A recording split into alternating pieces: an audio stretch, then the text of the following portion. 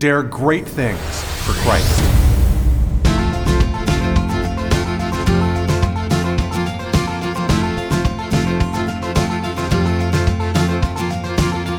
Christ calls us to dare great things.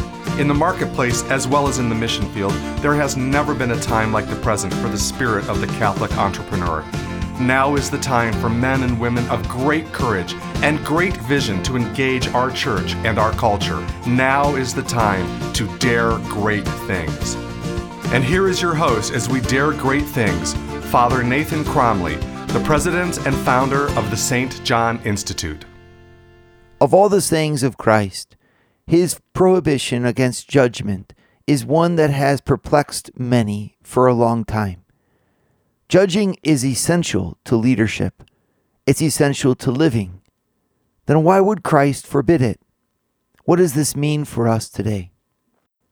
Okay, everybody. Well, as you know, in the Bible, there are sayings that trouble us more than others. And this is a good thing. In fact, if you go back to the Bible, even when Christ spoke, he always found challenge. People who said, could he really mean this? In John chapter 6, when he spoke about his flesh being true food and his blood being true drink, they said, this saying is hard. Who in the world can accept it? Or when he told the crowd that the child is not dead, but only sleeping, and they mocked him and ridiculed him, and he put them all out of the room, right? Or when he said, which is easier to say, that your sins are forgiven, or rise, pick up this mat and walk. And people took offense at him because he forgave sins. I mean, the Lord Jesus is not a neutral figure in history, and neither, therefore, is he a neutral figure for our lives. There is a lot of people today, and I don't know when this began, somewhere perhaps in the 60s, I guess, but I think it has its roots further back than that. There's a lot of people that think that Jesus is some sort of nice figure that wanders around the world speaking niceties to people. And, I mean, have you ever read the Bible?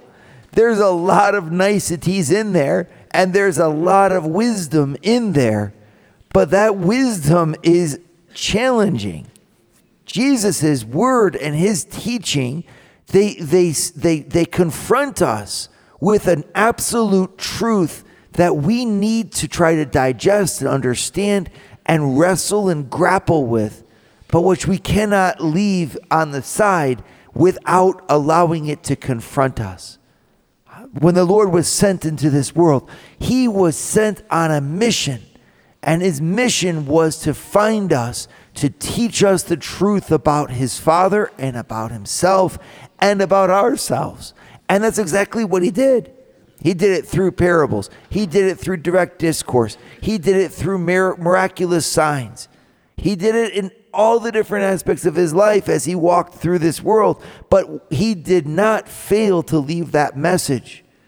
And it's so amazing to me that many people today, we walk around thinking that God doesn't have anything to say to us. We don't know where to find him. We don't know, right?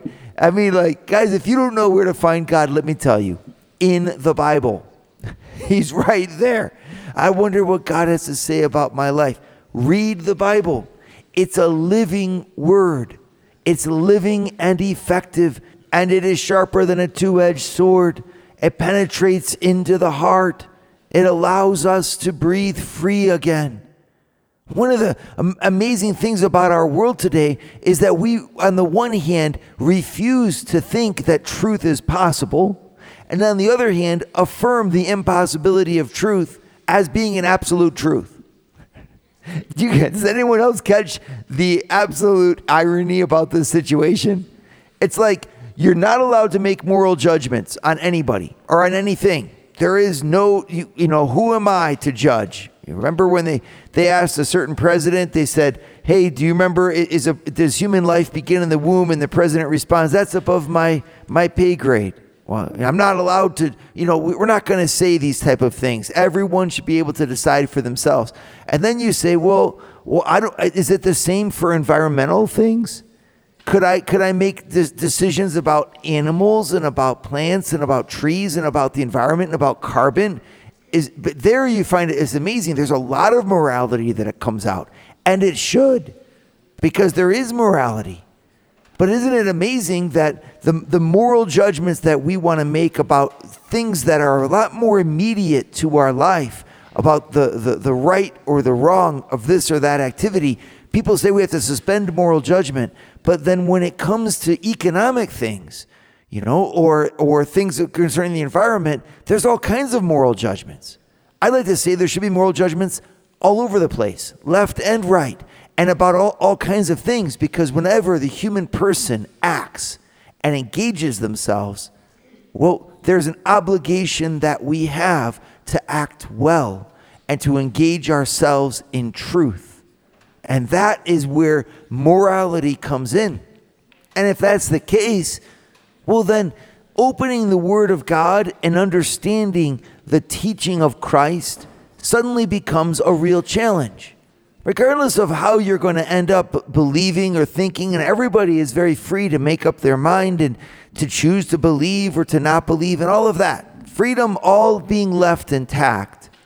Suddenly, we can't just dismiss Christ with a practical relativism of saying, no matter what he says, I'm sure he's right. Because the Lord comes into our life in the Bible, and he's teaching us that in many cases, we're wrong. So it's one thing to say, you know what, I'm just sure that whatever he says is just wonderful. That's a way of keeping him in the closet of neutrality, closed behind the doors, acting as if Jesus wasn't looking for our hearts. But if I am someone who's charged with leadership, and if I'm going into the workplace today as if God Almighty was sending me there, and if I look after my kids and want to embrace them for who they are and lift them up into this world, if I want to start to influence the world around me powerfully, to leave behind me a wake of goodness, of light, of peace, of justice, of compassion, well, I can't stay neutral anymore. Neutrality locks us into mediocrity, because when you're neutral, you are conforming to someone else. You are following someone else. You're following the zeitgeist of the time and the opinions of the masses. And it's so amazing to me that we're willing to do this, because we are Christians who have been lit aflame by Christ. He has set us like a lamp on a lampstand in order to shine. He looked at us and said, you are the salt of the earth, meaning you give everything flavor. And if the salt loses its taste, what can you salt with? What can you give flavor to salt with? You can't. Saltiness it's like you guys are the root element, and I'm counting on you. I'm counting on you to get into your families. I'm counting on you to get into the sports teams. I'm counting on you to get into your culture around you and to light it up for me. Because that's why I died for you, so that you could live for me. Your life is not neutral. Your life is not mediocre. Your life is not inconsequential. You are a gift from God to this world. It's that, our Lord said, I came down to this world, I came down to cast a fire. And how I wish it was already blazing. And he wants to cast a fire in your hearts as well. That's why we need his word. That's why we need to listen to what he says and let him challenge us. That's why we can't allow the teaching of Christ to just sit there as if everything he said was right, and we therefore don't have time to read it. If everything that he said was right, then let's start reading it and form our lives with his, and then be able to live and shine with all of the impact that he wants us to give to this world. Father Nathan is producing an ongoing source of videos to form, unite, and inspire you and your family. Go to eagleeyeministries.org. That's EAGLEEYE ministries.org. And subscribe to Eagle Eye Pro. Subscribe today. All right, so we're reading here, and today it's in John chapter 5 in particular. Okay, I want us to focus in on. So before we open up the word, let's go ahead and open with a prayer. In the name of the Father, and the Son, and of the Holy Spirit. Amen. Come, O Holy Spirit, Father of the poor, illumine the hearts of thy faithful, and enkindle in them the fire of thy love. Send forth thy Spirit, and they shall be created, and thou shalt renew the face of the earth. Let us pray. O God, who didst instruct the hearts of thy faithful by the light of the Holy Spirit, grant us in the same Spirit to be truly wise, and ever to rejoice in his consolation. Through the same Christ our Lord. Amen.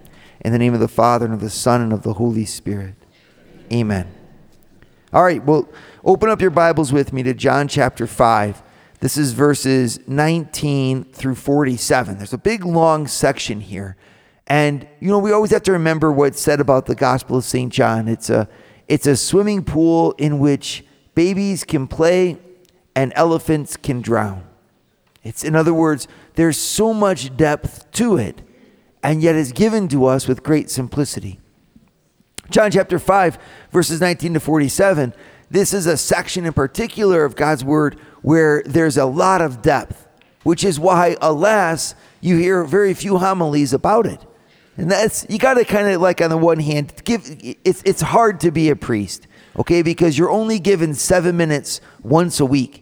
And you're giving an audience of all kinds of ages and all kinds of thought patterns. It's hard to really teach with depth when you only have that amount of time and in that venue.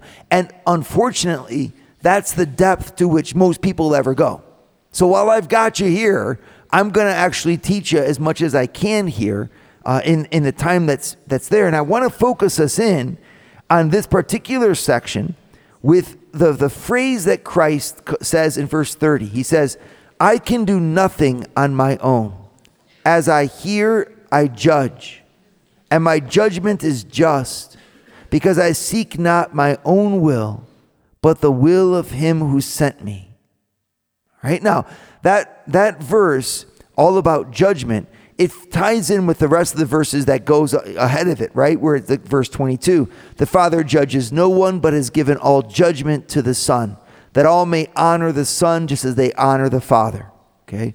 And he goes on, verse 27, and he has given the Son authority to execute judgment because he is the Son of Man. Right?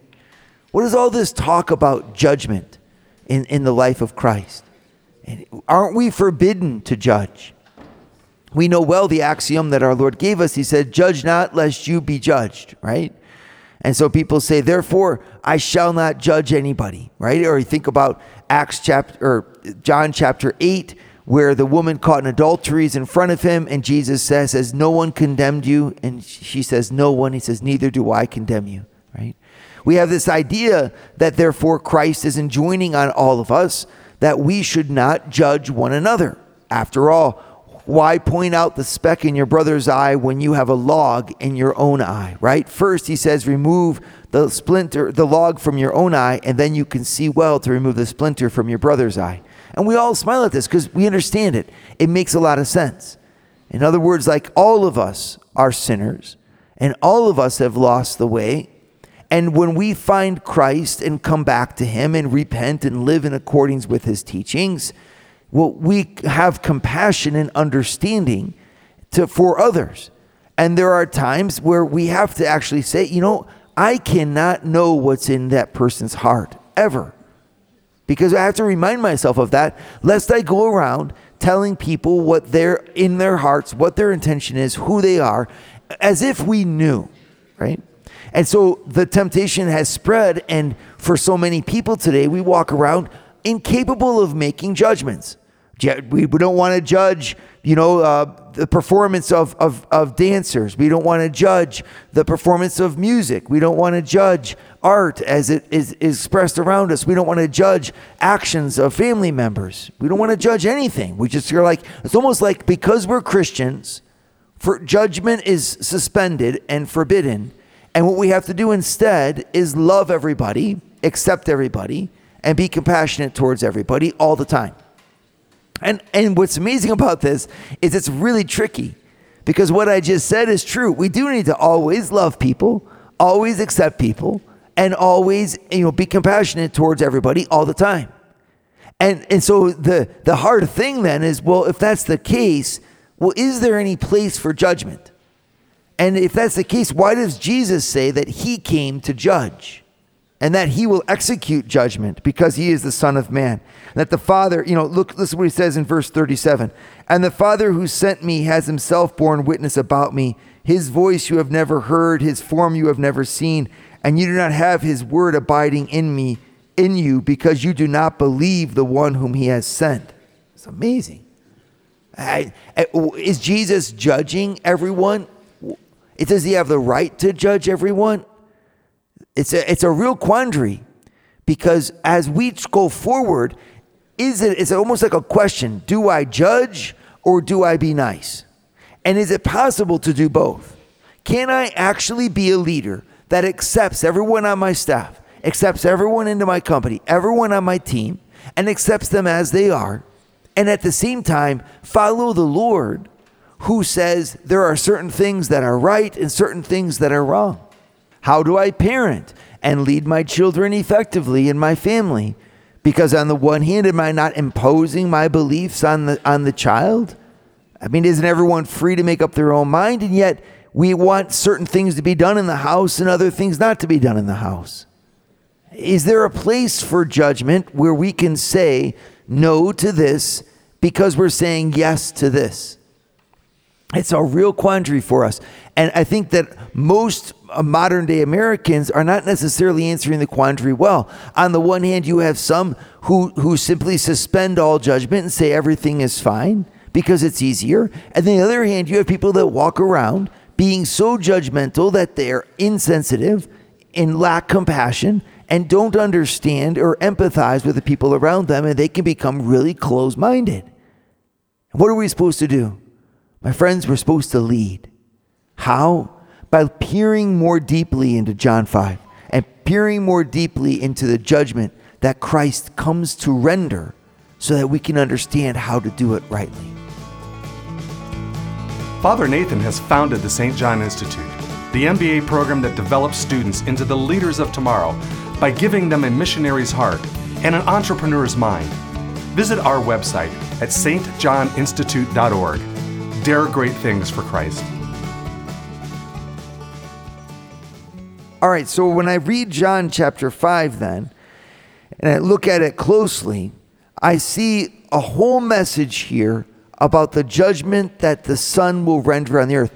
It's very interesting. If you look at verse 24, for example, he says, Amen, amen, I say to you, whoever hears my word and believes him who sent me has eternal life. He does not come into judgment, but has passed from death to life. The very first point that we notice here is that Jesus does not eschew judgment. He does not say that there is no such thing as judgment, or even that we should not judge. Because on just as he says, judge not lest you not be judged, and he says that we should be merciful to our brothers and forgive them 70 times 7, he never at the same time forbids us from calling a sin a sin.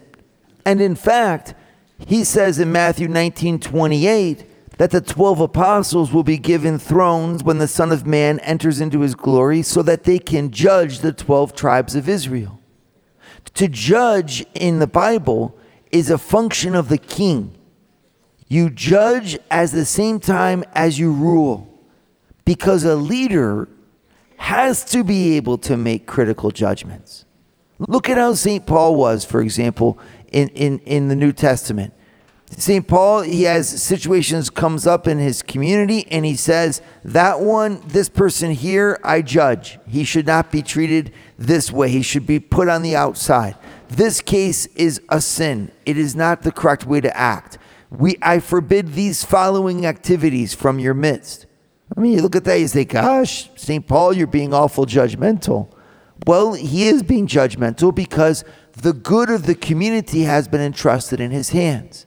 But what he's being judgmental of is the things that he can see. We can judge what we can see. We can judge what we can understand. But we always know that there is more to a situation than we can see and understand. And that we leave in the hands of God. Because after all, only God knows the human heart. Now it says in the Gospel of St. John, it's really neat. There's a line where it says Jesus did not need to ask anyone about other people. He knew what was in the heart of a man. And again, you go to the book of the prophet Samuel, and not as men see do I see, says God. Not as men judge do I judge. There's an understanding here, though, that just as God alone knows and forbids from us, therefore, the right of pronouncing judgment on another person in a categorical or complete or final fashion, okay? That's for sure, because we don't know the full story. I don't know why the person did this or what their motivation was. That's not for me to judge. But what I do see and I do understand, I need to judge because the people behind me are counting on me to navigate the water correctly. And if I've been given a family by God, for example, well, that family's been entrusted to me to make flourish. Imagine if you were trying to plant a garden and you walked around saying, well, I just don't know if it's a weed or if it's a flower. What am I to say? Who am I to judge if this is a weed or a flower, right? Like, it doesn't make any sense.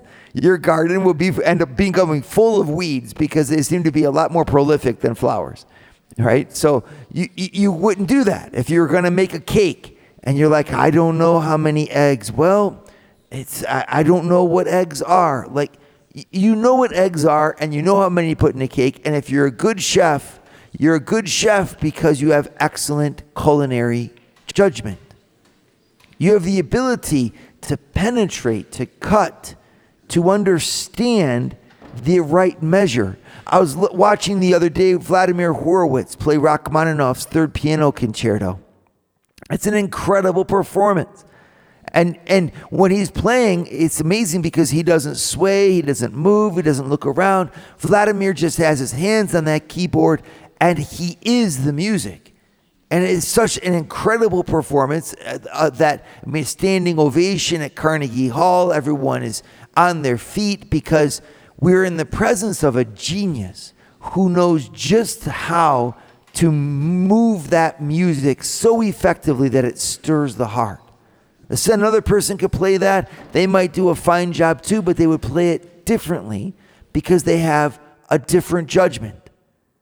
Now, as people who are engaging in our world around us, lawyers, doctors, dentists, business leaders, founders, ministry organizers, priests, moms, dads, leaders of coaches of teams, you need to be able to use the gift that God gave you of your intellect to pronounce not categorical absolute judgments on people, not at all, not ever, but to be able to navigate the correct way of life so that those who are behind us can have a pathway to follow.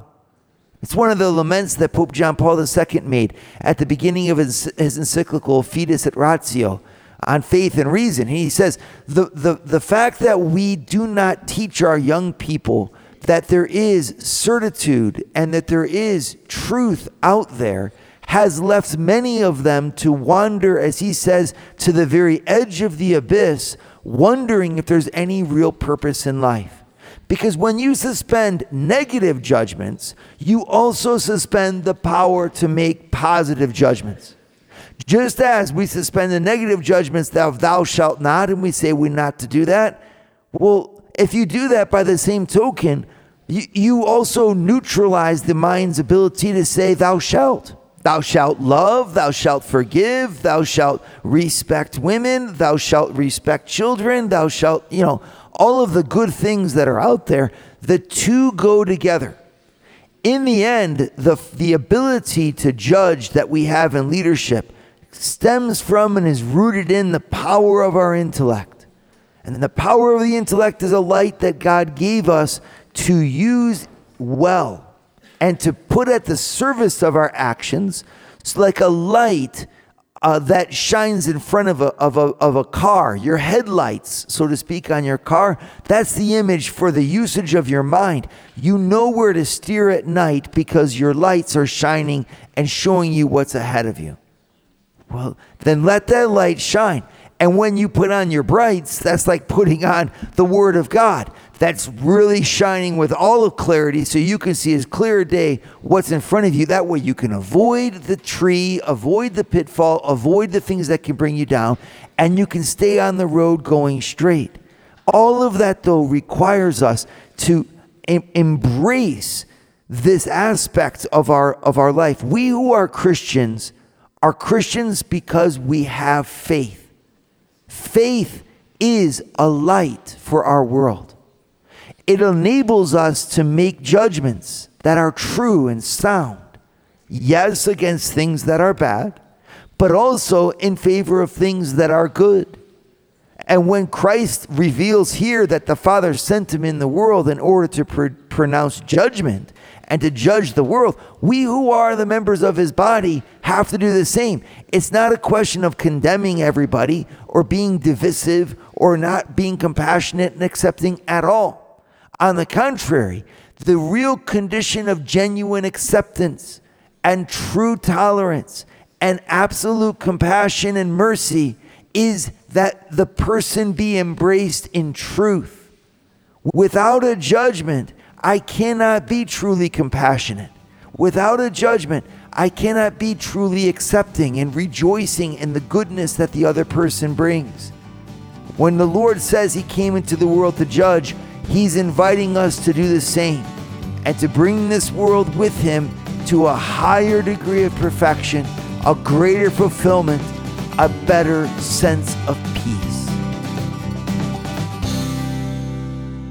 Dare great things for Christ. Share your feedback with Father Nathan. Send us an email at info@stjohninstitute.org. That's info@stjohninstitute.org. And don't forget to subscribe to premium video content to form, unite, and inspire you at Eagle Eye Pro on our website, eagleeyeministries.org. That's eagleeyeministries.org.